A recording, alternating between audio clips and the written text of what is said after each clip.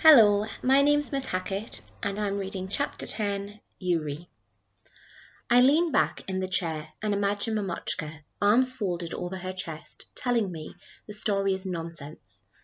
A bear cub turning into a human child, it's impossible. But then I look down at my legs.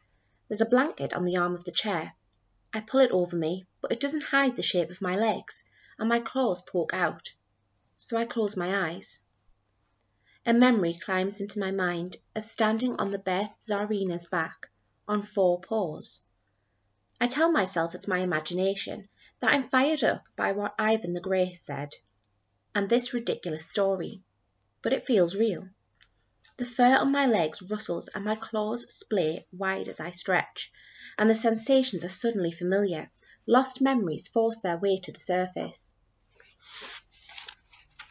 I remember rolling over to cover my fur with a sense of dry earth, licking my snout with a long, wet tongue, my ears swivelling to the sounds of fish splashing. I remember being all bare. Cold creeps over me, and though I'm sitting still, I feel as if I'm falling through the air, about to crash into the ground. I've spent my whole life feeling unsettled in the village, like I didn't fit, but it never occurred to me that might be because I'm not meant to be with people, with humans at all. Maybe I'm meant to be alone in the forest, as a bear. Tears spill down my cheeks, for Mamochka, for Sasha, for all of the things I love about the village, and I didn't realise until now. The squat wooden houses that line the square, the hall carved, painted roof, the way everyone works together to build things for the festivals, even the way villagers compare my strength to a bear's. It might have made me feel different, but it was usually meant as a compliment. For the first time since I entered the forest, it occurs to me that I might never be able to go back, and that makes me feel more alone than ever. I open my mouth to call for Mousetrap, but the words stick in my throat, and I find all I can do is squeeze my eyes shut and cry myself to sleep. I'm woken by Mousetrap's whiskers tickling my cheek. I open my eyes and flinch as a dead mouse swings into focus right under my nose. I brought you breakfast. Mousetrap nudges the carcass closer.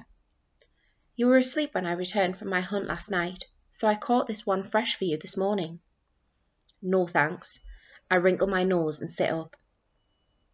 Mousetrap looks from me to the mouse. His mouth draws into a thin, offended line. What's wrong with it? Nothing. I'm just not hungry. I slide my legs out from under the blanket and look at my bare feet. I knew they would still be there. I felt their weight, but that didn't stop me from hoping they might have disappeared. I wish none of this had happened. I wish I was in my house, with my own legs, having breakfast with Mamochka. My stomach rumbles at the thought. Not hungry? Mousetrap looks at my belly accusingly. Not for mice. I snap a couple of bread rings off my Shusky necklace and pop them into my mouth. Then I shuffle across the floor, getting used to the feel of my new legs again. I unbolt the door, eager to breathe in the morning air and clear my head of the gloomy, fruitless thoughts. Sunshine dazzles on the snow outside. I step into it, and the cold makes me feel awake and alive. A mouse darts through a tunnel beneath me, and the sensation is so magical I feel foolish for wishing away these feet. I lift my head into the air and laugh. I have bare legs! I shout at the trees, and my voice echoes back to me from every direction. Suddenly, I'm bursting to know more about my new legs and why I have them. I close my fingers around my arrowhead necklace. Where shall I go today? I rush into the cabin, have a quick tidy up, throw on my coat, and step back outside, unrolling my map. The sketch of the blue mountain pulls my gaze like it has its own gravity. That's where I need to go. The bear Tsarina will be there, and I'll be able to talk to her like I can talk to Mousetrap. Meeting Ivan, hearing his words, and reading the story of the bear's child has convinced me there is truth in Anatoly's tales.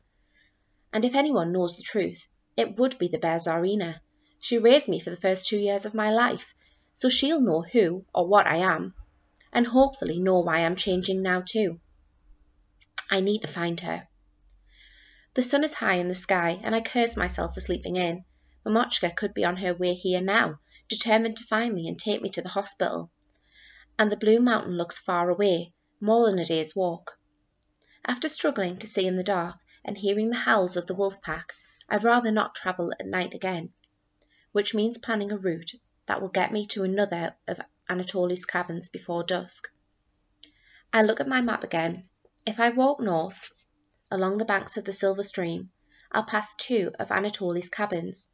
It's a winding, indirect route, but it's easy to follow, and if Anatoly is in one of the cabins, he could sledge me to the bear cave.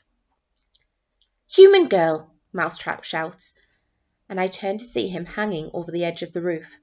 "There's a store up here. It might hold Anatoly's cod, but I can't get into it." I squint at the viewing platform Anatoly built on the roof. I had forgotten all about it. The last time I came here was when I was 5 years old. I was small enough for Anatoly to lift me into it. The platform is the perfect place to get a look at the route I've planned, and it might give me an idea of exactly how far away the bear cave is. "On my way," I call to Mousetrap, and bound through the snow to a ladder fixed to the far end of the cabin. I step onto it tentatively, worried it won't hold my weight, but each rung is thick and holds firm. The view from the roof whips my breath away. The snowy forest stretches out as far as I can see, and the enormity of it makes me giddy. "Mousetrap, look!" My hand flies up when I spot the blue mountain in the distance, rising from the forest like a tooth. But Mousetrap isn't paying attention. He's trying to break the lock on a small store, while still babbling on about cod. I unroll my map again, and try to match it up with the landscape. The Silver Stream shines as it cuts through the forest. Though it's called a stream, it's actually a long braided river, and in places it is as wide and as deep as a lake. Its icy surface is breaking up, crumpling and shifting as channels of water start to flow. I can't believe it's already 2 days since the festival, when the big melt began. I'm jolted by an echoing crash, a splash, and a piercing scream. My gaze darts along the riverbank below. The scream rises to an ear-splitting screech, and finally I spot the creature in distress. Something large and leggy, maybe a deer or an elk. It's fallen through the ice at the river's edge and is thrashing around trying to pull itself out. "Help!" The creature's cries become words in my mind, and I rush to the ladder, pushing my map back into my pocket. It takes too long to climb down, so I jump into the snow and run across the clearing. "I'm going to help," I call back to Mousetrap, but he's streaking alongside me already. I pick up speed as the ground slopes away and skid down the hill, snow avalanching ahead of my feet. Then I pause at the bottom to listen for the cries again. "This way!" Mousetrap sprints ahead of me, and I follow him off the trail, through tightly packed pines, until the shrieks are so loud I know we must be close. Bright light shines ahead, reflecting off the ice on the river. A young elk is struggling in the water at the edge. I can just make out his long brown face, 2 short velvety antlers, and 2 gangly legs skidding around in front of him as he fails to get a grip. His whole back end has fallen through the ice. "Help!" he wails, and I rush towards him, but I stop in my tracks when I see a person behind a tangle of branches, kneeling next to the elk. They are wrapped in a huge coat with a fur-lined hood that covers their face. Mousetrap leaps onto my shoulder and squeezes deep into my collar, out of sight. "Get off!" the elk shrieks as the person tries to loop a rope under its front legs. He cries for help again, his voice panicked and confused. I groan as I walk over because I don't want the person to see me like this. I'm scared that their stare might wither away the last of my hope of ever fitting in with people. But I can't leave the elk struggling when I could help. I glance down. My long skirt covers everything apart from my feet, and they might pass for boots. The person is so focused on the rope that they haven't noticed me approaching, so I kneel next to the elk, hiding my feet behind me. "It's all right," I say gently, putting my hand on his warm, silk-soft snout. The elk's big brown eyes swivel towards me, wide with fear. I wrap my arms around his woolly neck to prevent him sliding further into the river, and his legs stop thrashing. I'm Yanka, I whisper into his ear. I'm going to help you. Yuri, the elk stammers. I'm Yuri. Help me up, I'm so cold.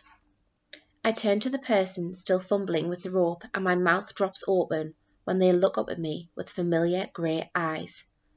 Sasha? What are you doing here?